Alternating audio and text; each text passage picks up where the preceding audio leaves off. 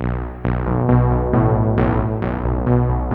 now, for your listening pleasure, here's Pulizzi and Rose, covering the week of media, marketing, and digital content news. This Old Marketing. Take it away, boys.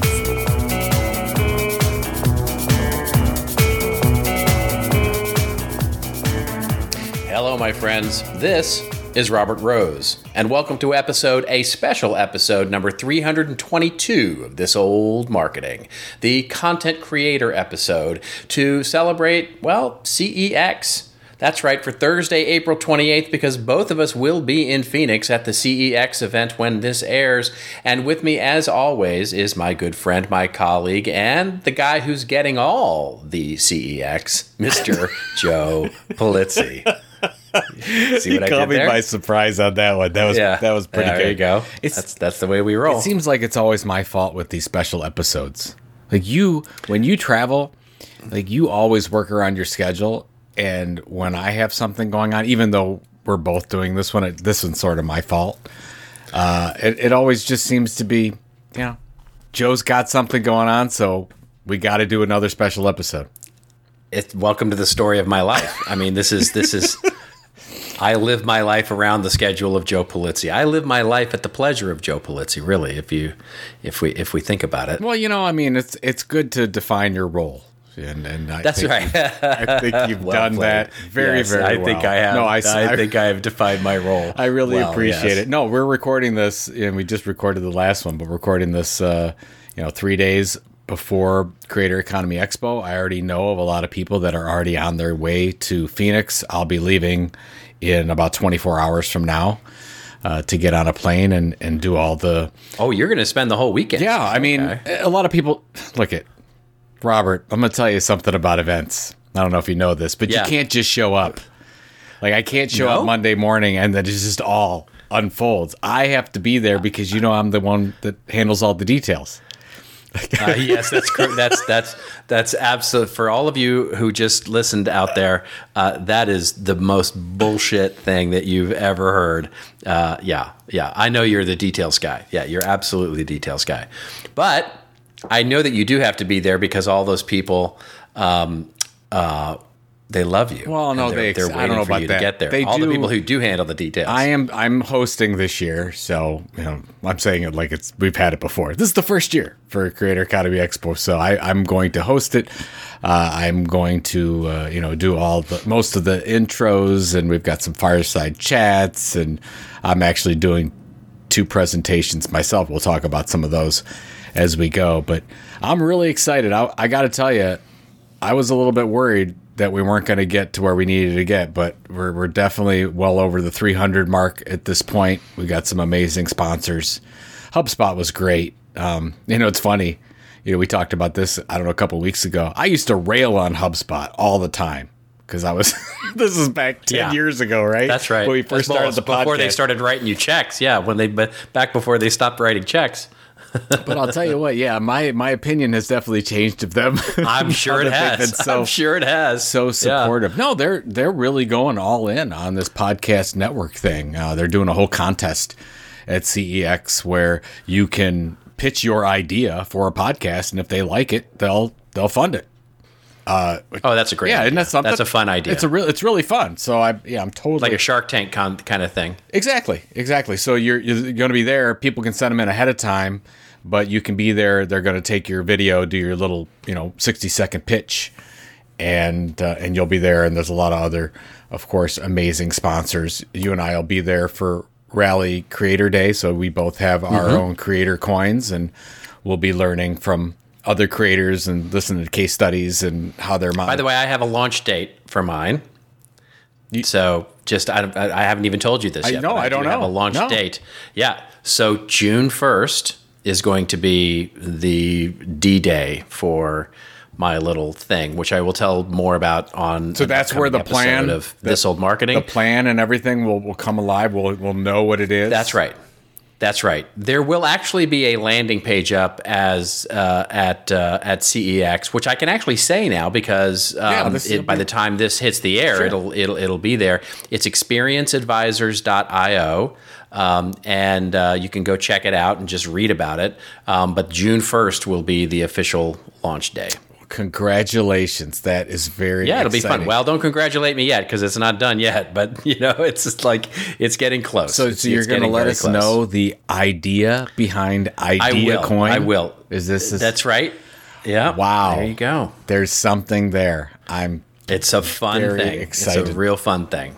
Yeah. So since we're, leading into Creator Economy Expo, I think you and I thought we would talk a little bit about the anatomy of a content creator, and seems right. Including us, seems like the right decision. Yeah, including us. Yeah, exactly. Yeah, we'll share some of our experiences, but did you want me to kick off with some of the research? Well, what do you want to do? Well, that's what I want to do is because, and this, by the way, speaks directly to my presentation at CEX, which is, the most important thing if you're going to make a business out of content creation. And one of the things that I love so much about what you launched here is that you call these folks content entrepreneurs because it is about the business of doing this.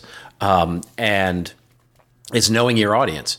And I think the research, it's a great place for us to start this because the research of what is happening today in the content creator economy is really important and surprising, I think. I think a lot of things that you would have assumed are not true, and a lot of things that you may not have thought about are true, and it's really interesting. So that's a great place for us to start. So share some of the research and what you're going to be talking about in the opening keynote there. Absolutely, happy to. So this is our second year doing our research behind what makes up a content entrepreneur. Everyone, I don't know if you've seen some of the research lately, but Linktree came out with a stat and they said there's 200 million content creators, whatever those mean to them. And Signal Fire before that was 50 million. So whatever, we've got 25 million, 50 million, 200 million, whatever. We got a lot of people that want to look at content creation as a full-time business. But your point is so critical. There's an end to this, right? There's a why behind it. I talked with Ann Hanley, who's going to do a great keynote at Creator Economy Expo, and she's doing her keynote about the why behind we do this in the first place. Not just let's get more audience or let's drive more revenue, but let's really talk about why you are doing this. You are in the business of content. You have a product, hopefully. We know so many people out there that are creating content. They've got podcasts. They want more listeners. They want more subscribers. But to what end? So that's really what we want to think about is to what end. And the other thing, and I'll get to some of this amazing research that the team put together. My concern about the creator economy as a phrase, if you will, is because it's used by a lot of media companies out there. And when they talk about creator economy, the first thing they talk about is here's what TikTok is doing. Here's what YouTube is doing. Here's what Patreon is doing. Here's what all these software companies are doing. But they don't talk about the core of what makes up the creator economy. And that's the creators. Those are the content entrepreneurs. Right. That's it. The creator economy would not exist if it weren't for businesses that are trying to actually become financially independent through generating consistent content and building an audience. And then from that audience, we drive, different forms of revenue as we go. And we'll talk about some of that. So I guess I was, you and I talked about the idea that, okay, we called this thing Creator Economy Expo, but part of me was like, I don't know if I want to do that because are we feeding into them? Because I wanted to call it Content Entrepreneur or something. But that's actually, I think, part of my keynote that, this will be done by the time people listen to this, but I wanted to do a little play on the CEX, not in the gutter like you would do, but the CE Creator Economy and CE Content Entrepreneur. And so that's well, you could change the name at some point to Content Entrepreneur Experience. Ooh. And then the X is for experience. See what I did there? This is why you have me around. This is my role. That's actually not a bad idea. That is Yeah. because we could keep CEX obviously, so you can That's go right. many yeah, places. of with course. this. I might do that. We'll see where it goes. Yeah. So, anyways, we interviewed in detail 1,000+ content creators, and I've got some key talking points. I'm still kind of working through by Keynote, trying to figure out what's the most. What a shock! I know. I always What a wait. shock. I What a always shock. wait till the last minute, but I'm Yeah. good at this. Yeah. Because it about an hour beforehand, it really hits me, and I'm like, this is the key message. This is what I have to get across. So there's a couple things. First of all, you and I talked about this on the last episode about the time. So what we found out is full-time creators. So full-time creators, these are people that are doing this full-time. It's not a side hustle. This is not a side job. So they're creating content full-time as their career choice, if you will. And what we found out is full-time creators say it takes roughly 6.5 months to see their first dollar. And then another 10 months to fully support themselves as a business. So basically you're looking at 17, 18 months total from launch to supporting one person.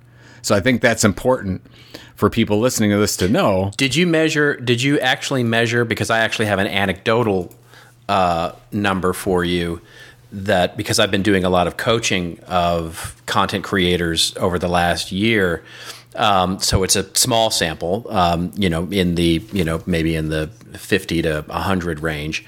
But there's the time from idea to launch too. Did you guys measure that? I don't think we have that one. No, absolutely not. But Yeah. what did you find with that one? I found that it's about 6 months.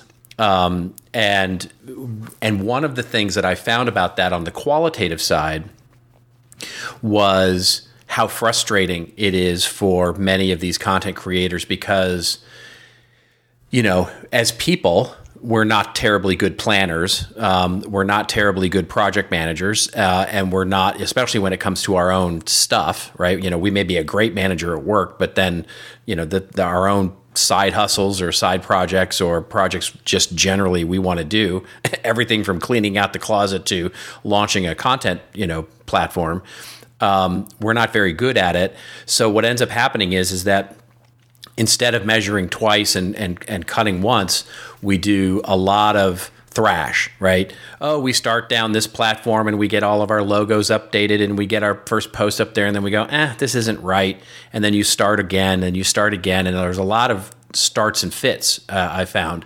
And it's about 6 months from the first idea to the launch idea. What I also found is that the first idea, and this is something that I've even experienced in launching my own new little thing, which we just talked about, is that the first idea is very rarely what launches.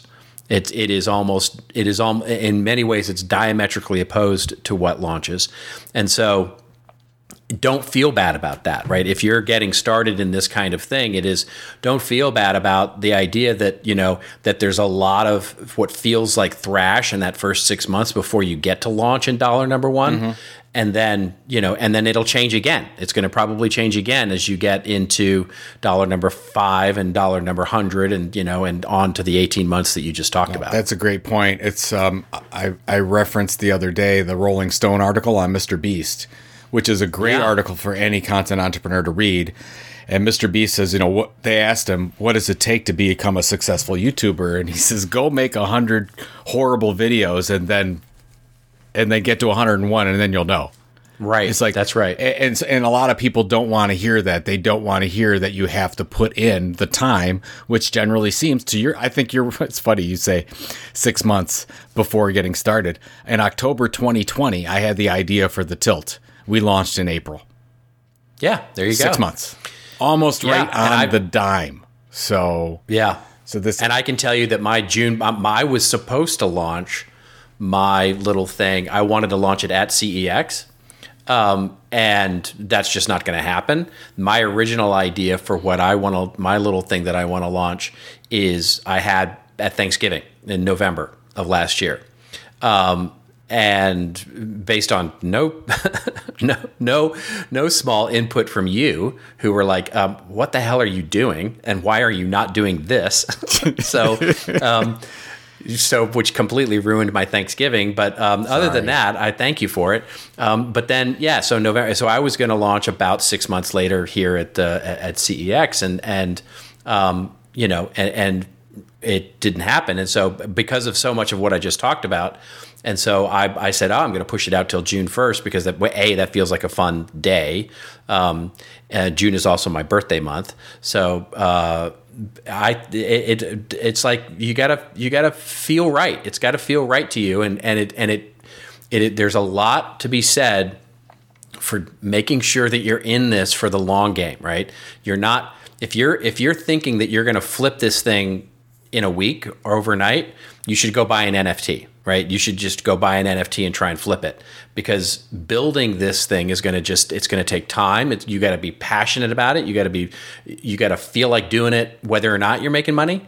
And then you can turn it into a business. It's so true. So Claire McDermott, who we've worked with forever.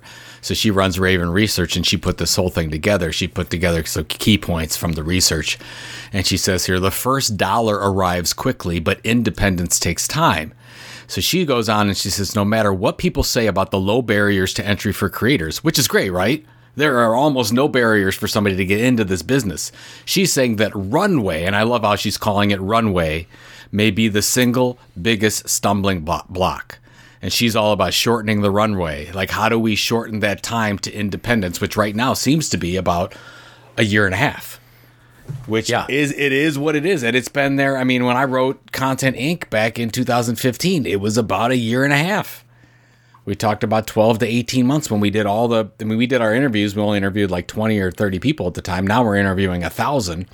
And that just seems to be the amount of time. And it's really hard. It's really hard because it's very hard, especially these days, coming out of literally the last 2 years, it's so hard to picture ourselves 18 months from now, and especially if this is something that you're doing and by the way, this pertains just as much to a business launching a content marketing program as it does to someone launching their own individual content creator platform. Which is, it's so hard to envision what you're all about 18 months from now and go, am I still, is what I'm going to be talking about still going to be relevant, in December 2023? And when I think about that, it's like, it's just a really hard thing to envision. What you need to remember is that right now, as we sit here in April of and May of 2022, just think about the person that you were last year at the beginning of last year, and it's not really all that different if you think about it. And so, how are you going to use? Because it just goes by so quickly. The time goes by so quickly that you just have to focus. And the more you can focus, and the more you can invest in this thing, the faster it will go. Yep. But you've got to plan for the fact that because runway not only means how do you shorten the runway, but it's how do you lengthen the runway for the thing that's going to help supplement you until you can get your thing launched, right? Because until you can become independent, you've got to have another way to pay the rent.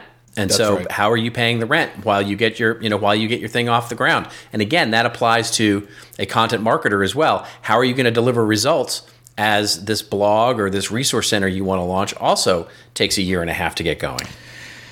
A lot of people know this story, but it's worth saying because we're talking about it right now. But if my wife and I didn't set up our living environment on the fewest amount of expenses possible, there would have been no Content Marketing Institute.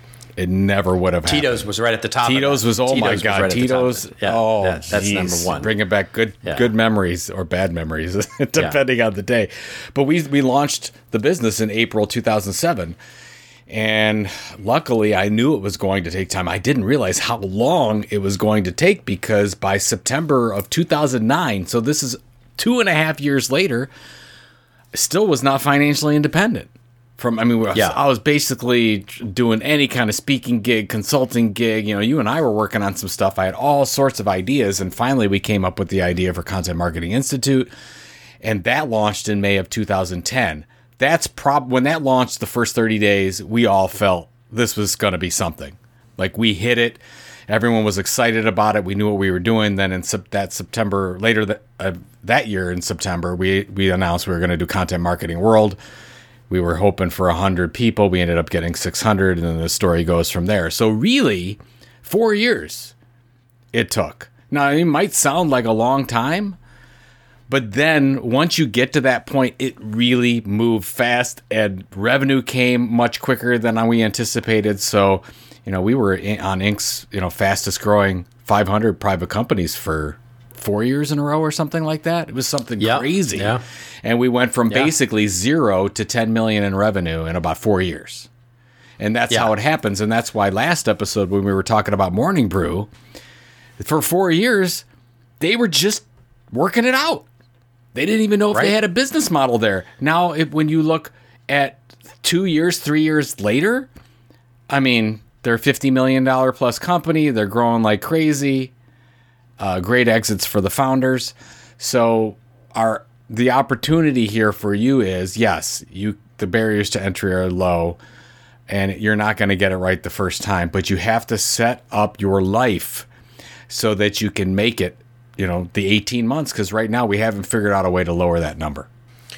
Well, it's funny that you mentioned that too, because I've literally spent the last week back in 2009 and 2010 and 2011, because for my presentation for CEX, which I'm so glad that you reviewed and know so well, that you know exactly what I'm going to talk about. No, it's fun that it'll be a surprise for you, because one of the things that I did was I got to go back in time and remember that when I left my job, after having dinner with you and sort of going all in with CMI in 2009, and we decided to write a book, and we were going to do all the things, and I was going to become a content creator for myself as well as for CMI, and go sort of all in on that. And in the meantime, I was still paying rent by being a consultant on email marketing and SEO and, all the stuff that I knew how to do, but wasn't terribly interested in doing much anymore of, doing advertising, media buys for small companies, working for agencies on various projects of building websites and, still doing HTML to some extent. And, I'm coming off a CMO job, and I'm now doing HTML and whatnot. So I'd constructed my life so that I could actually do the thing that I really wanted to do. And I knew it was going to take time for me to actually start generating revenue. I say all that because for me, it was almost 24 months. And one of my slides in the presentation that I'll give talks about 2011 when we announced the consulting group. Yep. I actually have a screenshot from the website, from CMI's website, from 2011, where we announced the new consulting group that will be headed by Robert Rose and blah, blah, blah. And it was this wonderful sort of pivot point for me, because from that point forward, that was my $1, right? And then it took a little more time to sort of become my living, but I became a content creator driven by the content that I was creating, and my revenue model was the consulting that I got out of it. Consulting coaching, yeah. That was, by the way, man, I'm so nostalgic about those times. Because because you and I, a lot of people don't know this, but of course we met in Chicago at Scott Abel's content strategy event. But what was it? 6 months later, we started working. No, you know whose event that was. You know whose event that was. It wasn't actually Scott Abel's event. He was one of the organizers of it. But it was what's his name? Steven. It was the Web 2.0 content. It was still Web 2.0. Steve, yes, you're right. I'm sorry. You're absolutely right about it's all right. No, Scott Abel was there, as were a number of content strategy people that we know and love. Christina Halverson was there, and Lisa Welshman was there, and there were so many sort of OG content people there at this event. But it was called Content 2.0 was the because it was taking advantage of the Web 2.0 sort of idea, which was so funny because everybody was all about social media, and we were talking about what Southwest Airlines was doing, and that was you and I had the exact same case study in our presentation, because I was talking about Southwest Airlines and the way they did things, and you were talking about Southwest Airlines and the way they did things, and we were like, hey, we're giving almost the same presentation here. But I felt really out of place at that event, because most of the people that you were mentioning and everybody else there, they were hardcore content strategists. And I was not. I was coming from the marketing side. So it was, a lot of people don't realize this, but when you say content strategy and content marketing, there are two fiefdoms, completely separate. There's some people that cross both, but they are very, very separate. Maybe not as separate as they used to be. Definitely not. But definitely at the time, there was like, there were some people out there that said, do not. It was call Game me of Thrones time. marketer. Yeah, that's right. It was Game of Thrones time. Oh, it was definitely, the Baratheons versus the.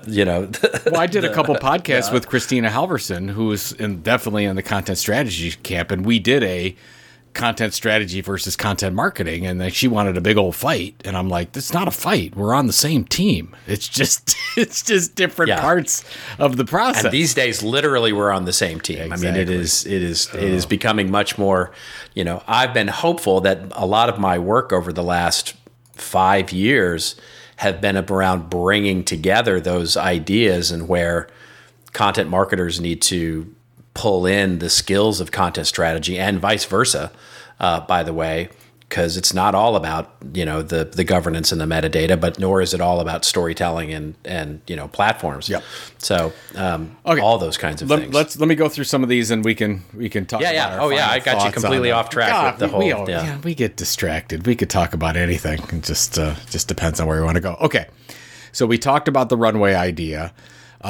From she's got in here, no unicorns, just workhorses, which is interesting. So I want to talk about execution here.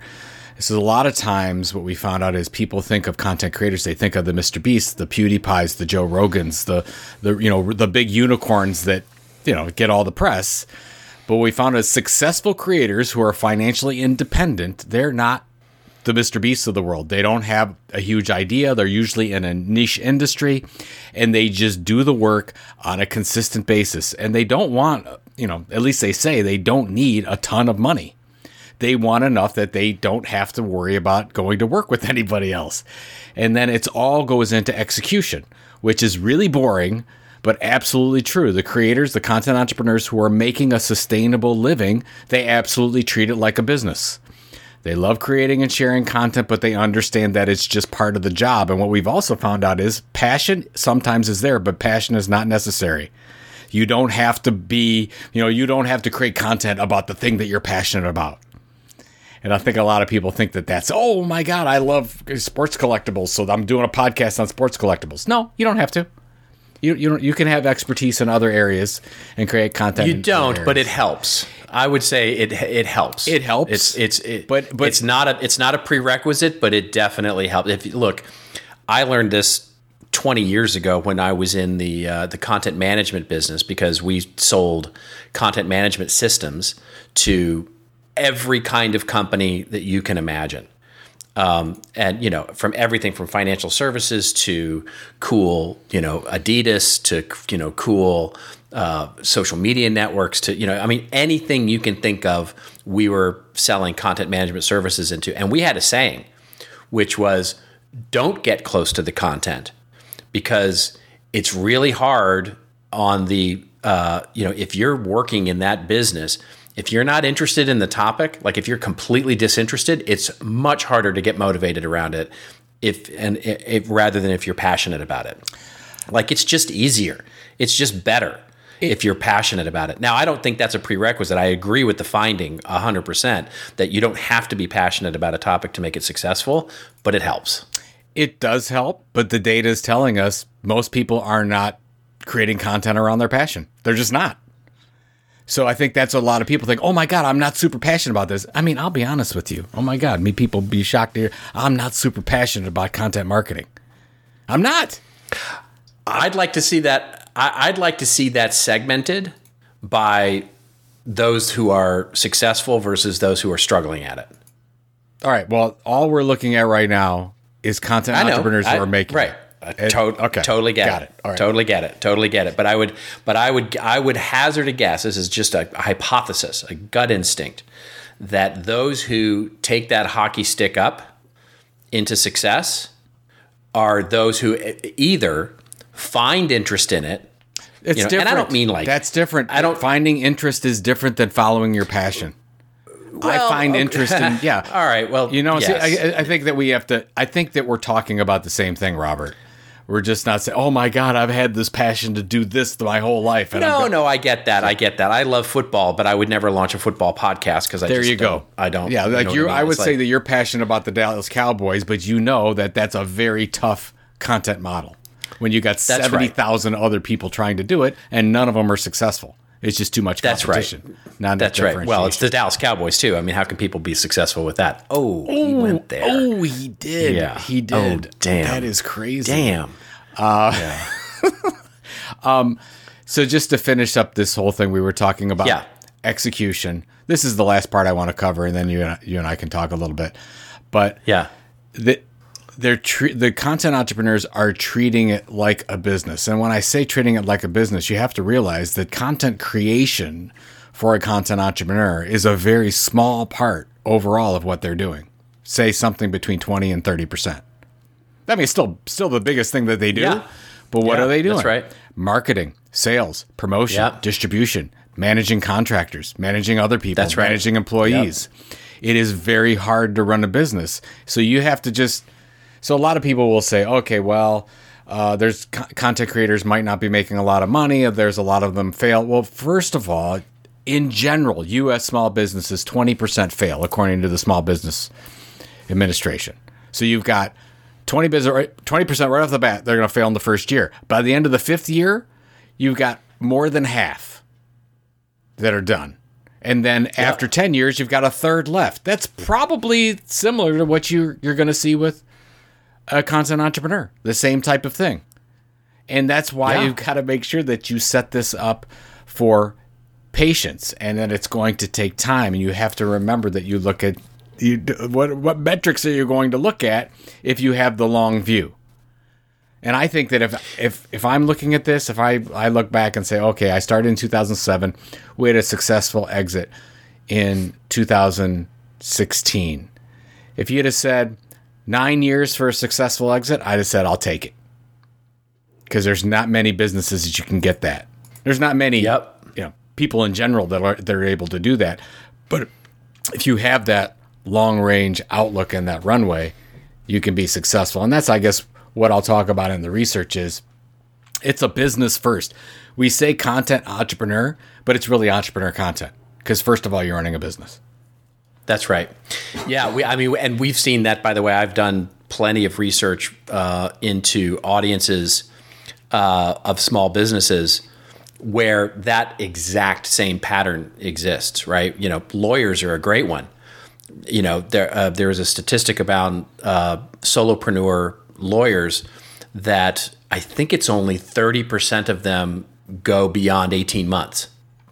And the reason is because what lawyers, solopreneurs discover is they hang up their own shingle, start their own practice, and then realize that they're not in the business of practicing law. They're actually in the business of marketing and accounting and closing new business and contract management and all the things that they don't like to do, except for, they love to practice law. And so they realize that their bill, and this is a real number, I don't know how current it is, but this is a couple of years old now, that it's 22% of their time is actually spent billable. And for a lawyer, billable time is everything. Everything, yeah. And so they realize that if they can only spend 22 to 28%, up to a third of their time being billable, that's not a tenable business for them. And so what do is they discover that about a year or so in, and by 18 months they've quit and gone to join a big firm.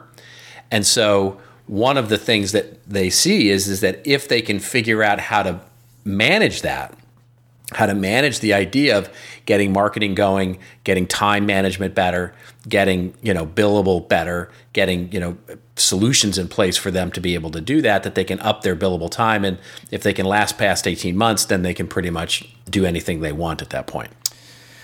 Yeah, I think that and I've talked to a ton of content entrepreneurs out there, and they really do think that most of their time is spent on social media and creating all this content and repurposing all this content. And yes, it does take some time, but about 30% of your time Honestly, if you're doing it right. That's right. If you're spending all your time on just the content creation stuff, you're probably not doing the marketing stuff that you're supposed to be doing, or you're probably not thinking about the product that you'll ultimately launch, or you're not thinking about how do you handle the contractor agreements in the right way so that, both sides are happy and you could have a functioning business.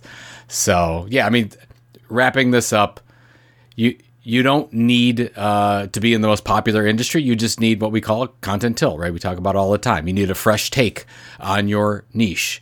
You need entertaining and engaging content. It doesn't have to be necessarily pretty. It just has to be good and consistent. You have to have this adequate runway, and you have to know that this is hard work every day. And you got to get up and do this thing and make it go. We did some findings on what they make, and on average, a full-time creator is generating over $100,000 in revenue. That's full-time. That's average. The median revenue level, which is probably the more accurate one, is $50,000. What's interesting, Robert, is, by the way, that's revenue. That's not profit. That's right. So that's very important. And there's costs associated with that. Now, what's funny is, what's interesting is most of the creators that we talk to, they don't want to be millionaires necessarily. They don't say they have to be millionaires. They say they'd like to earn about 50% more than what they're getting right now, and they would be happy. The most important thing is, in this whole thing, Robert, is they don't want to work for somebody else ever again. Yeah. That's really fiercely independent. And that's why I could absolutely imagine that. Yeah, once you get to, and you're trying to get to revenue quickly enough, because once you get that taste of revenue and you say, oh, I can actually do this thing, you're like, I'm never going back. So it's really interesting. Did you segment them does the research segment them out by people who are full-time at this versus part-time at this? Yes, absolutely. We've got a side hustle, part-time versus full-time. So I'm only talking about the full-time. Yeah, gotcha. So that's the real key, right? Because I'm sure it's a evolution for most people, right? That they don't start out full-time. Very few. What we call the side hustle. I'm sure there are some. Yeah, exactly. And the whole key is how do we get you full-time as quickly as possible? Because with part-time, you're in trouble. You're in trouble in a number of ways. First of all, you're delaying your time. You're going to absolutely need more runway if you go part-time. The other thing is other opportunities happen. You might say, oh, okay, I'm going to go back to work for somebody, or I got this job offer. Like, you really have to get to commitment as soon as possible. So that's why when I talk to somebody and they're, if I'm doing a little consulting or a little mentorship and they're like, here's where I'm at, whatever, the first thing I have to say is you have to figure out a way that you get to this thing and do this full time as quickly as possible. And I get that's difficult in a lot of situations. You've got a family to take care of. Maybe the opportunity's not there yet, but you have to set the plan to get there as quickly as possible. You cannot be a part-time creator, in my opinion. At 99.9% of the time, you will not be successful as a part-time creator. You've got to get the full-time. I think that's right. Yeah. Yep. I think that's right. And a lot of that has to do with what we just talked about, which is that there are other tasks other than content creation, involved, right? There's marketing, there's, audience development, there's technology work that you have to do, there's, sales, there's contracts, there's accounting. So it's not just measuring how much time you're spending creating content, it's measuring how much time you're spending doing the whole business. Well, it's interesting. I think about the early days of Content Marketing Institute. I probably spent the majority of my time as a percentage building relationships with other people and doing so online, building influencer programs, getting people to guest post on the site, going to events and networking. I mean, because Content Marketing Institute is not one person. It was many, many people that brought that. There was a whole community that made that thing work. And so a lot of that work was bringing that community together, which is the same thing we're trying to do with CEX. So it's not rocket science. It just takes a lot of time. So anyways, that's the kind of the overview. I'm going to be sharing that in my keynote, a much briefer version because I have 10 minutes to kick this thing off before Roberto Blake goes, and who's fantastic. And then, of course, Ann Hanley is going on after, or already did by the time people listen to this. But any overall things that you want to share from those findings, if you will? I would say it ties in very nicely with the presentation that I'll be giving, which is all on audience building and sort of the economics behind knowing your audience and why that's such an important thing. And then I offer up a process for how a content entrepreneur can research their audience and really understand from a business opportunity what it represents. And as I say, I mean, this goes right into what we were just talking about. But one of my main points is that independent of how much success you have, when you have success, like when you hit that pivot point, and so many, for so many content creators, it's not like a slow burn over, 7 years, right? You have that year, or you have that quarter, or you have that where you hit, right? You strike a match and you start to burn. And you could even see that with Content Marketing Institute as well, right? I mean, it was slow going in the first year, the first couple of years, and then it hit, right? Arguably for the event, it was a very successful year one, but then years, probably 3 was probably my sort of estimation of when things really pivoted, sure. Right? Really sort of went, hockey stick from there. And, that's when we hit the fastest growing company and all those kinds of things. And it's the same for most content creators, I find. But what happens is that you either will go find out your audience and what they want and what they need and who they are and what the opportunity is and when you should start to pivot into other revenue models, or someone will do it for you. And one of the things that I talk about is when someone goes out and does it for you. For example, if you want venture funding, or if somebody comes in and says, "Hey, I want to buy you," or if someone comes in and says, "Hey, I want to be your exclusive sponsor," all of those big questions where you all of a sudden go, "Wow, it's about to get real from a revenue perspective." The first question is going to be, "Can we talk?" And the second question is going to be, "Tell me about your audience." Yep. And if you don't know the answer to that, they'll say fine, but then they're going to go find out. And you can either do that work, or you can have someone do it for you. And I'm just going to make the argument in my presentation that it's way better if you do it. It's just way, way better if you do it, because then you're going to have much better answers to all the follow-up questions. What's your monetization plan? How are you going to phase in subscription versus advertising? Where are you on influencer marketing? Where are you on content marketing? Where are you on growing your audience into something that is meaningful and revenue generating? Where are all of those questions that are going to come along with that little pivot point of success are so much easier to answer when you know your audience. And so the real focus of my talk is going to feed right off of what you were just saying with the research, which is you got to know your business. You got to know why you're in business and who you're in business for, because if you don't, you'll end up running into so many other dead ends. It's the business part. Don't forget you're not doing this to build fame.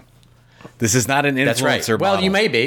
You might be into that just to build fame. But that could be your goal. It's just not a sustainable business necessarily. It's not. That's right. That's fleeting. Right. And that's fleeting. I mean, one of these, just spoiler alert, because it will have already happened by the time this airs. So one of the examples I use, and this is a fascinating thing, I don't know if you even knew this. I was doing a lot of research into Netflix.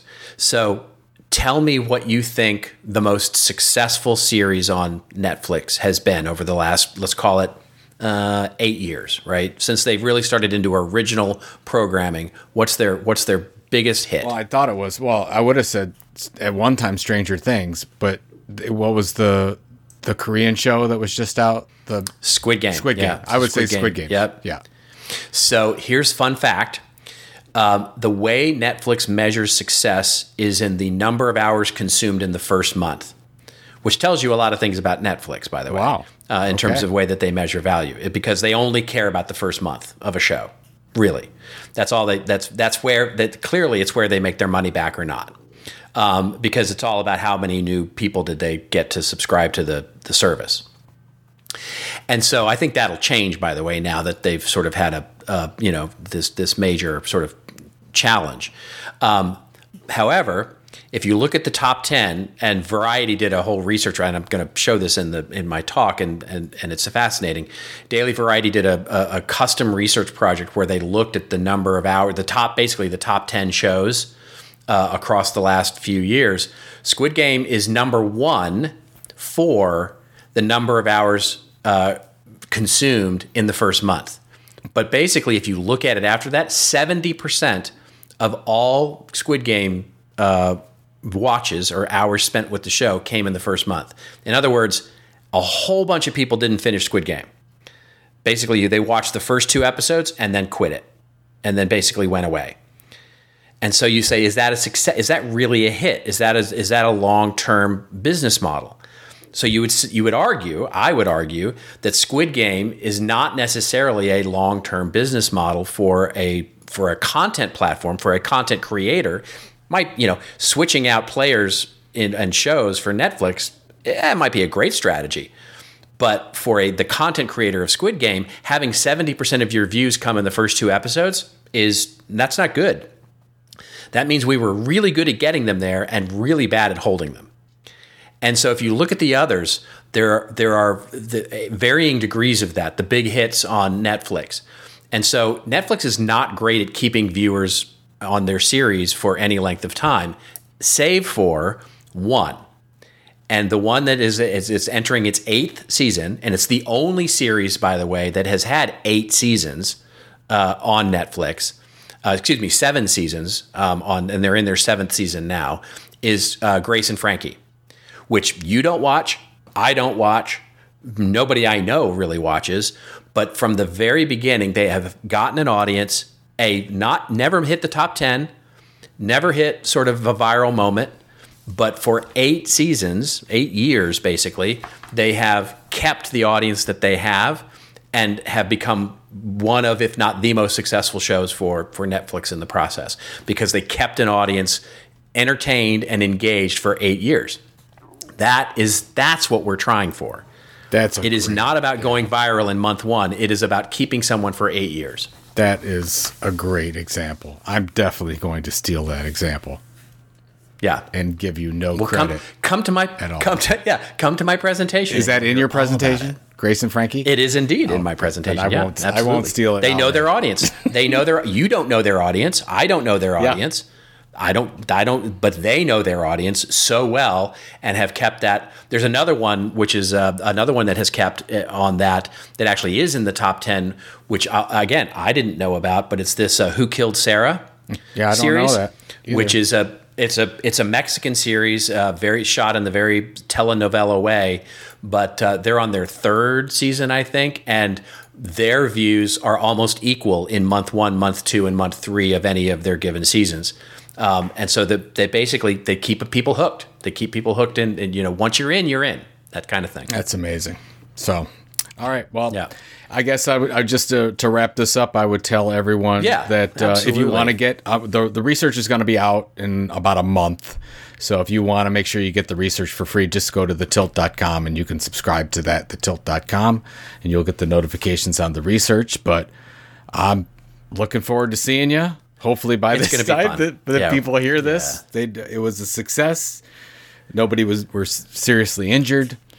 Oh my gosh! Is that the bar? Is that the bar we're going for there? Is it that nobody was seriously injured? You know what? I mean, it's interesting. When you got me there, I mean, with as much drinking as we'll do, I mean, I suppose that is a risk.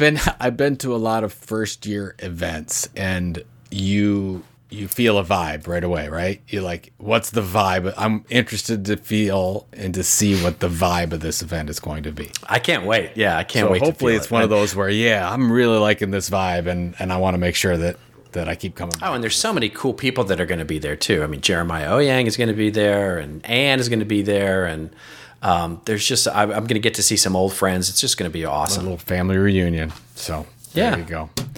Well, awesome. That's it. That's all I got. Yep, absolutely. All right. Well, let's cut this then, and let's say that we'll be back with our regular news and snarkiness next week. But in the meantime, if you want to get all the goodness of any of this podcast show notes, which this episode will have none of, by the way, we'll dive into any of the other 321 episodes that you might dive into, because they do have plenty of show notes.